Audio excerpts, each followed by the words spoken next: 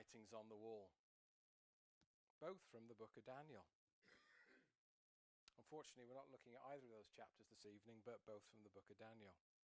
But Daniel, instead of being a book of nonsense that's dangerously offensive, for us as God's people, it's a powerful book.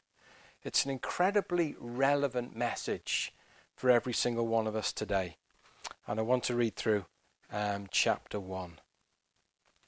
In the 3rd year of the reign of Jehoiakim, king of Judah, Nebuchadnezzar, king of Babylon, came to Jerusalem and besieged it. And the Lord delivered Jehoiakim, king of Judah, into his hand, along with some of the articles from the temple of God. These he carried off to the temple of his God in Babylonia, and put in the treasure house of his God.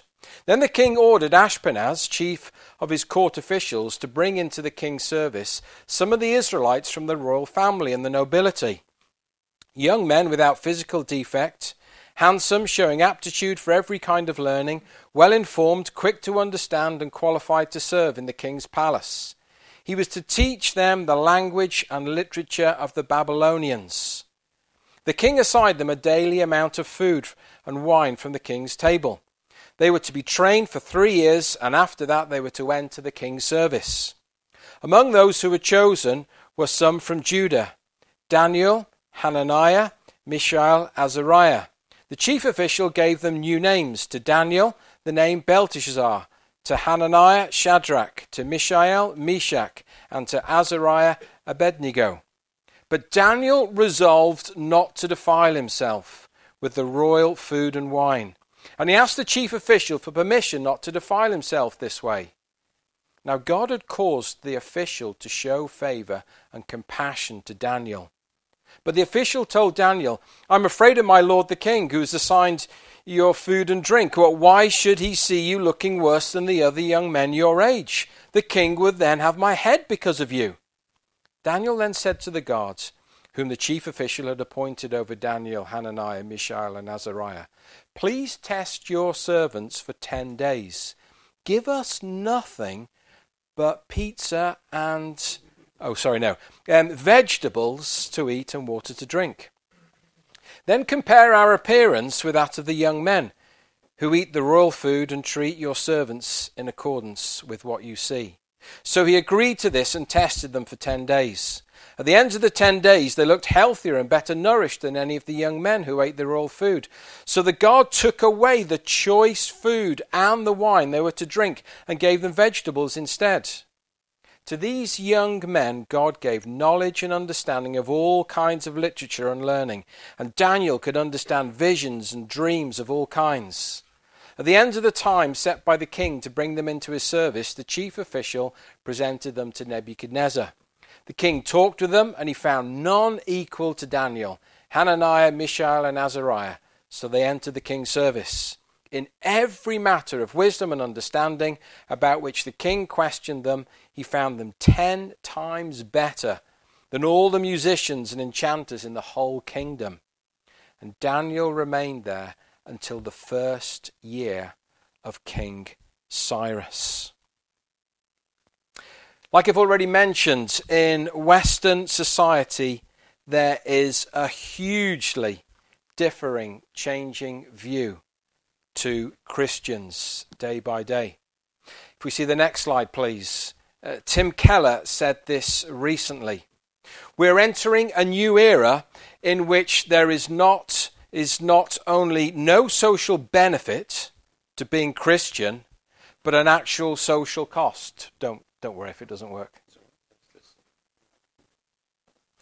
In many places, culture is becoming increasingly hostile toward faith, and beliefs in God, truth, sin, and the afterlife are disappearing in more and more people. Now culture is producing people for whom Christianity is not only offensive, but incomprehensible. Enter Daniel and his mates. And for us in the UK, the book of Daniel. So relevant today, and I highly recommend Alistair Begg's book. Now, not because the book of Daniel maps out some strategy, how we're going to deal with our status that's rapidly diminishing and we recover it. And not because we, must follow Daniel because he was this amazing example. No. Instead, we follow Daniel's God. Because Daniel and his friends are not the heroes of the book. God's the hero of the book. And this is why Daniel is such a relevant book for men to read and study today. If you're not really sure what to read at the moment, in your own devotions, grab the book of Daniel and get some good commentary to read alongside it. Because the message is this in the book of Daniel, and in chapter 1 we'll see. God is all-powerful and sovereign, not just today, but yesterday and forever. So how can we as Christians keep faithful in this culture? We can do this by looking to the God that Daniel knew. But there are temptations, hey? There are temptations when the challenge comes to capitulate.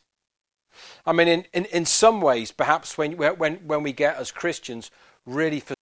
I forgot, I might throw a few questions out. Just to check if you're awake. If you don't answer them, that's fine. We'll just move on and eat pizza quicker.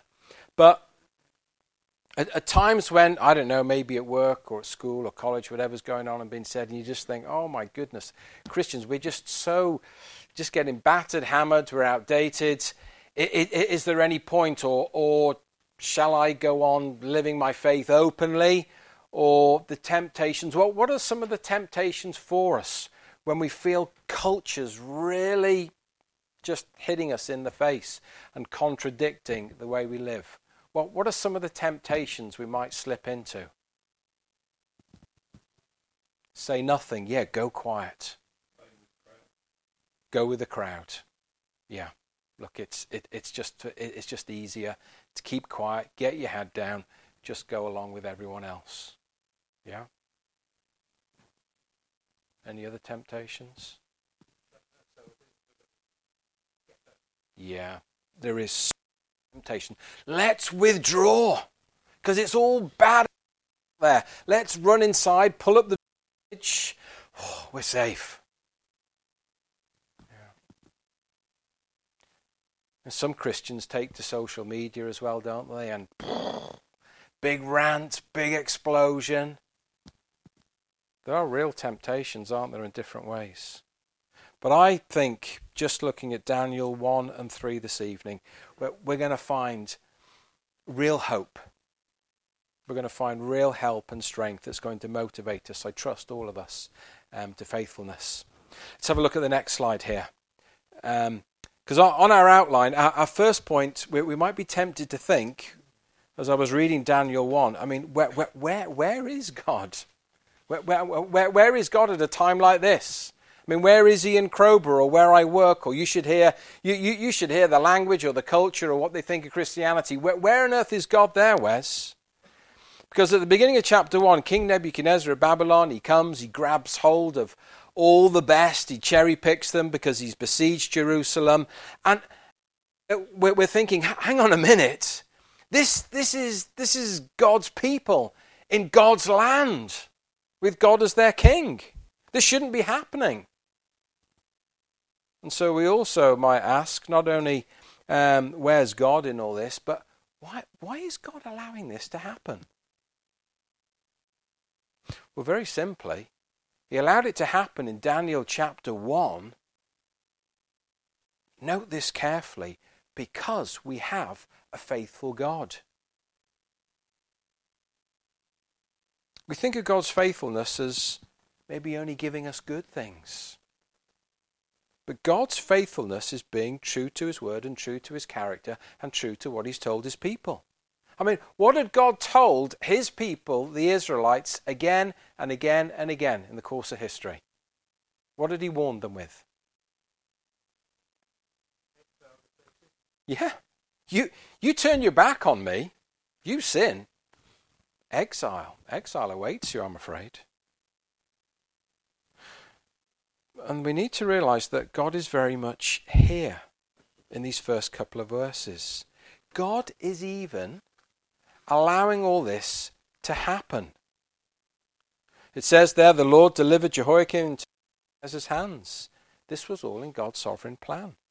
And we need to learn that, and we need to remember that. We need to understand that God is everywhere. He's always with his people. He's always faithful to his promises, and those ones that include judgment as well. So even in our darkest, loneliest, and even most rebellious of times, as a nation and as individuals, God is present and God is at work in his way. Now, I imagine the parents of Daniel and his friends taken into captivity, I mean, they must have really been despairing. How can God allow it? Aren't we the children of the covenant? Aren't we his special treasured possession? Haven't we been told this and handed down through generations? Maybe you ask the same with, what's going on in society today. Those of you who are parents or grandparents, you think about your kids at school. Let's have a look at the next slide. Just imagine the things that are being taught. Some of the sex education that goes on for children at the youngest of ages. Maybe you've experienced it. Maybe books have come home or they've been explaining and sharing lessons that they've had and you feel like pulling your hair out.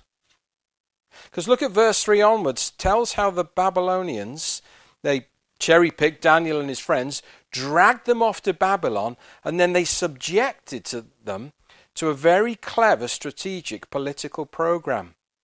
In effect, they were taking them from everything they ever knew, and they were replacing it with their own ideology. That sound familiar for our education system today so often? Get them away from everything that they're familiar with. Take security, take away their routine, get them to read a whole literature, because what you read and what you're trained to think in really does change who you are. I mean, you think of some of the pressures that are on our young people especially. And that's not mentioning, for example, social media. Social media can be great in lots of ways, but how can social media be used really, really badly to influence our culture today? What are some of the ways of that and social media and its difficulties? You'll get the messages always at you all the time, and if for example, a pro-gay rights agenda, you'll get that pushed through you. It's non-stop. It is drip, drip, drip, drip. It's non-stop, isn't it? Yeah. And we're all targeted, aren't we? According to our age and all the algorithms and so on, and just the constant, you're this age group, you're this particular, it's just constantly fed this narrative that is, not God's narrative, but it's the world's narrative. Daniel and his friends would have been taught new languages, mathematics, astronomy, medicine, Babylonian history, Babylonian political ideology, and it was a completely different worldview. It's funny at times, isn't it, how we just think, oh, look at the state of the world, and it's never been like this before, and it's all going down. It was like this in Daniel's time, way, way, way before. And everything they were being taught was from a Babylonian perspective. They were taught Babylonian priorities and preferences, Babylonian definitions of right and wrong. I mean, Nebuchadnezzar was a really clever man. He knew what he was doing. Even given them new names, tried to strip away their identity. Trained to be loyal to the king. And probably the king, added the threat. Embrace all this new teaching. Serve in complete obedience, and you just never know. It just may go well for your family back home. And we can imagine their parents asking, did we follow God for nothing? That our children have been taken like this? I mean, these are some of the questions maybe Christian parents even ask today. What will become of them? Raised in Babylon. Let's have the next slide, please. And like all parents, they probably would have asked, what's going to happen to their faith? Maybe you've sent someone off to uni, maybe someone's moved north, or I was going to say south. Well, yeah, you can go a little bit south from Crowborough, can't you? Or even overseas. And what's going to happen to them? Are they going to stand strong? Or they start work, or they go into the sixth form, or they go out and get a job for the first time and things. Well, what's going to happen to them? Are they going to contend for the faith? And that's why the message of Daniel is so important about being God's people living in a kingdom that was back then set up to deny and defy God. And yet we see Daniel and his friends are able to make a stand. And so we mustn't lose heart and despair. You will come across Christians that they're always, oh no, and sometimes I understand it, but it can be a little depressing. It's like, come on, hang on. This has been happening forever and a day. Let's go back to the Roman times. Some people are despairing about ever praying, for our government, for our king now. You just think, what? Paul was telling the people back then to pray for the Roman emperors who are like chopping people up into bits and feeding them to the lions. And he was saying, pray for them. Let's be careful we understand what happened in the Bible. I think our major difficulty is, especially if you're my age and older, we tend to think, oh wow, how things have fallen in our time. I mean, 100 years ago, 50 years ago, it was probably one of the only quite supportive, encouraging times to the Christian faith ever in the history of the country. I mean, just think of Pilgrim Fathers. I mean, think of the Wesley brothers. I mean, they had to leave the church, the established church, because they weren't allowed to preach the Bible.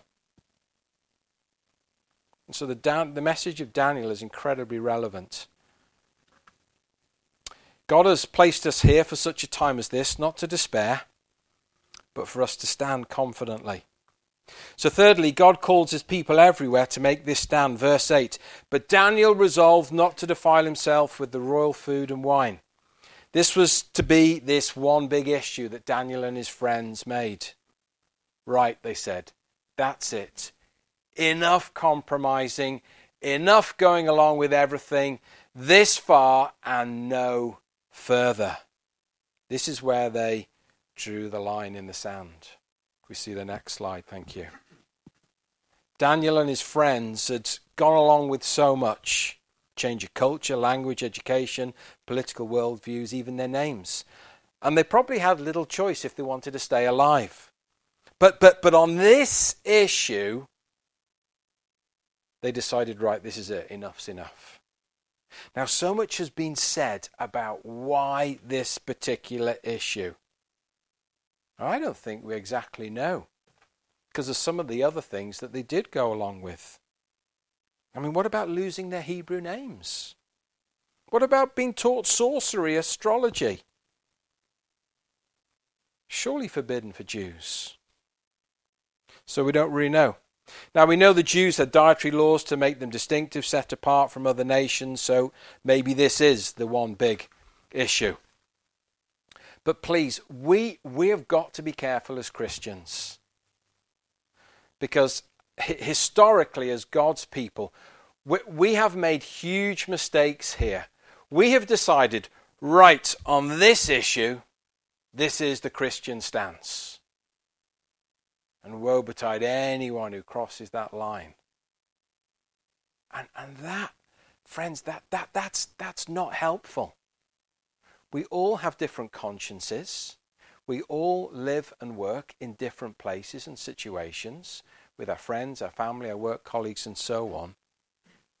And we've all got to make a stand, definitely. We've all got to draw a line and say this far and no further. But it will be different for all of us. Why is it dangerous when we say, Christians shouldn't go to, or why is that not helpful and why is that dangerous? I mean, there's certain things that are obvious. Christians shouldn't sleep around. Christians shouldn't get drunk. I mean, those things are clear, okay? I'm not talking about clear things that the Bible speaks about.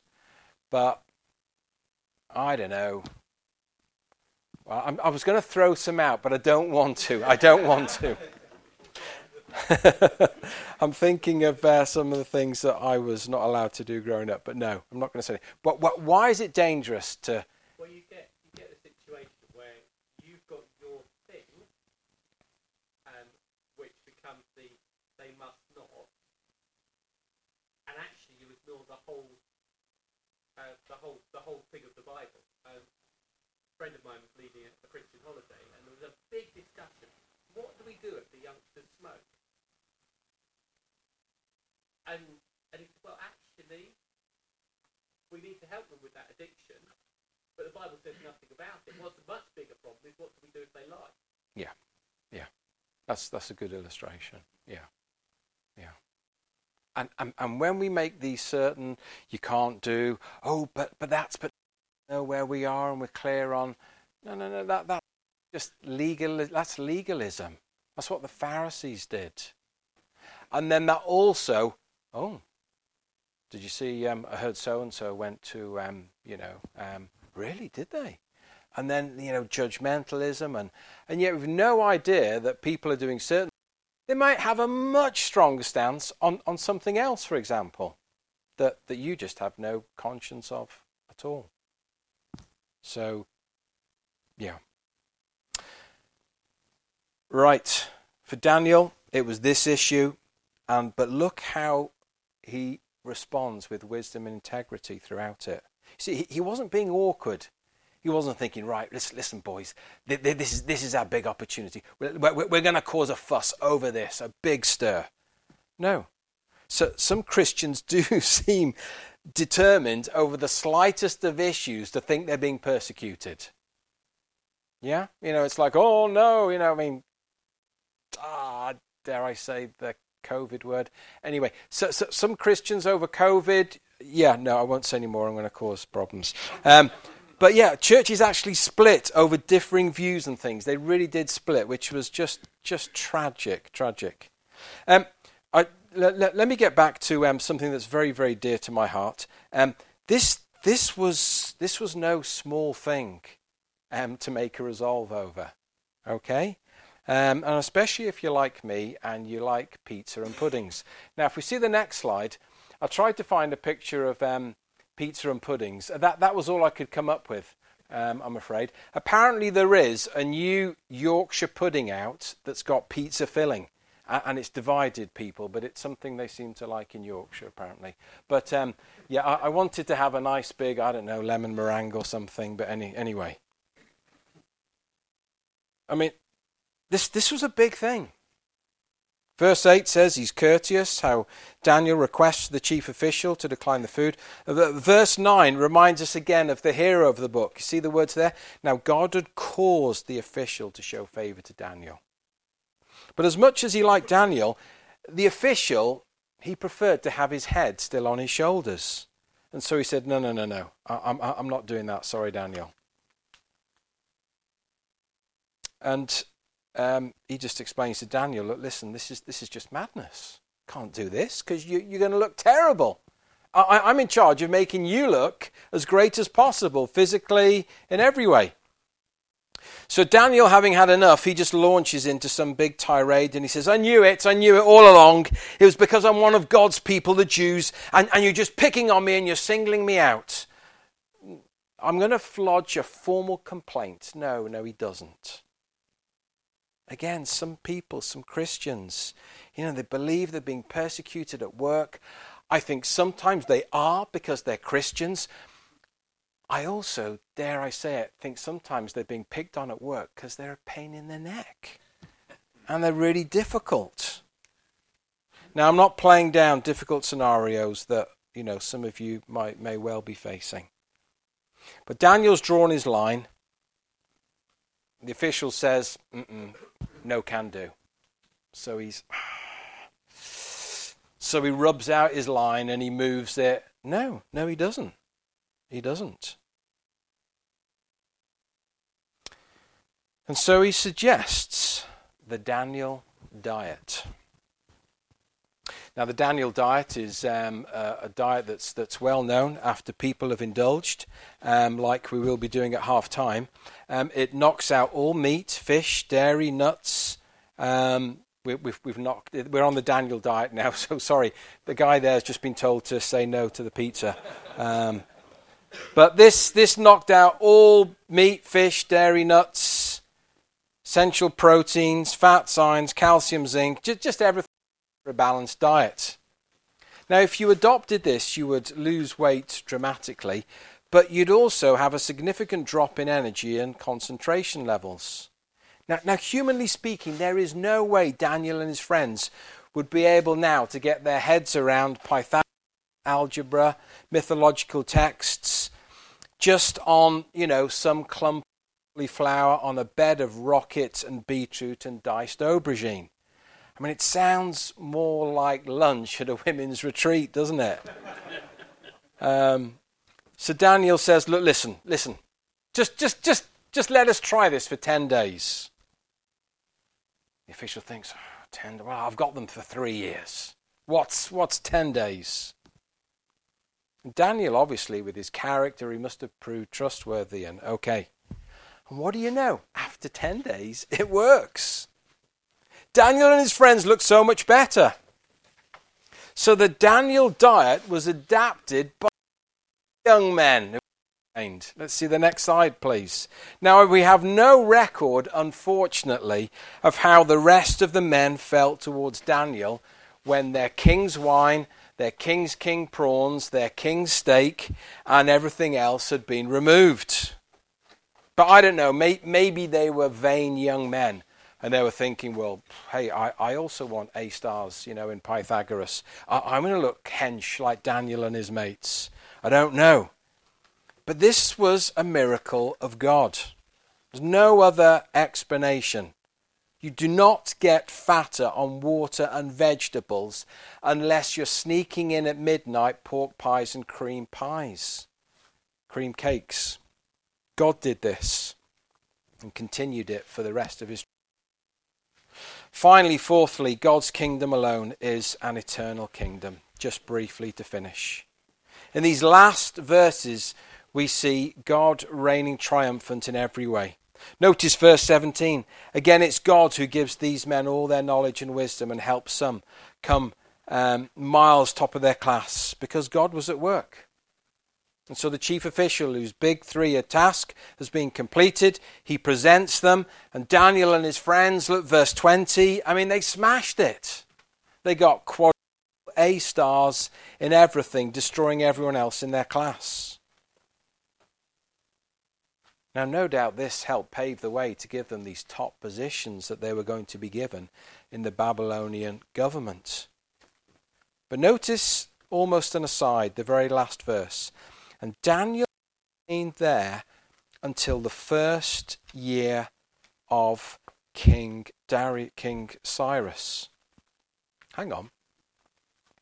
King Cyrus is not King Nebuchadnezzar. In fact, King Cyrus is not even a Babylonian king. He was a Persian king. This is 60 years in the future. This is God telling us, I've got hold of this. You may be despairing, you may be confused, you may think, what's the point? But I've got a hold of this. I'm in charge. You're right under now, Daniel, the Babylonian Empire. It's going to come, it's going to rise, it's going to fall. Notice how the chapter's turned on its head. From the beginning we get evasion and reign and the might of the Babylonians, to now, well, there's not even any mention of the Babylonians in the last verse. They're defeated, they're forgotten, they're history. See the next slide, please. Revelation 11, verse 15. The kingdoms of this world are become the kingdoms of our Lord and of his Christ, and he shall reign forever and ever. So, just to close with, what's going to be your line? We all need to draw a line in the sand. Listen to what Alistair Begg says. We are in modern day Babylon right now, but God is sovereign even here. Nothing is actually out of control, and nothing is about to get out of control. Oh, it's interesting. Not if you read the news I've been reading today. But given the pushback of 21st century secularism, you and I are going to have to face some big challenges. The crises will come, the moments will arrive, what we're called to do, and whether we go with the flow of the culture or whether we obey God in the workplace, in our sports clubs, how we raise our children, what we say from our pulpits, and so on. These crises will reveal what is inside us. Don't assume you'll stand. Equally, don't assume that you will have to give in. Resolve now. Think through where to draw the line that you will not cross. Because we can't stay as we are without real action and determination to stand. Or the culture's just going to come and it's going to wash over all of us. And it's going to put us into this state of spiritual paralysis and sleep. But the God of Daniel, who is our God, he still sovereignly reigns. He goes before us, he stands beside us, he gives us the strength and the resolve not to defile ourselves. But he even gives us the resolve to shine like stars in this crooked and twisted generation.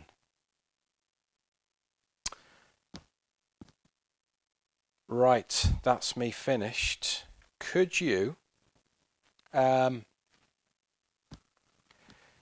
just for the last 2 minutes, if you're terrified and don't want to do this, because I'm going to ask you in people 2s, 3s, 4s, could you just ask or suggest to one another how as men you might be able to better encourage and help one another when this culture at times can be so anti-Christian? How as men can you perhaps, what are 1 or 2 things you could better encourage one another with to stand and not fall? Just a couple of minutes as we finish off. Thanks.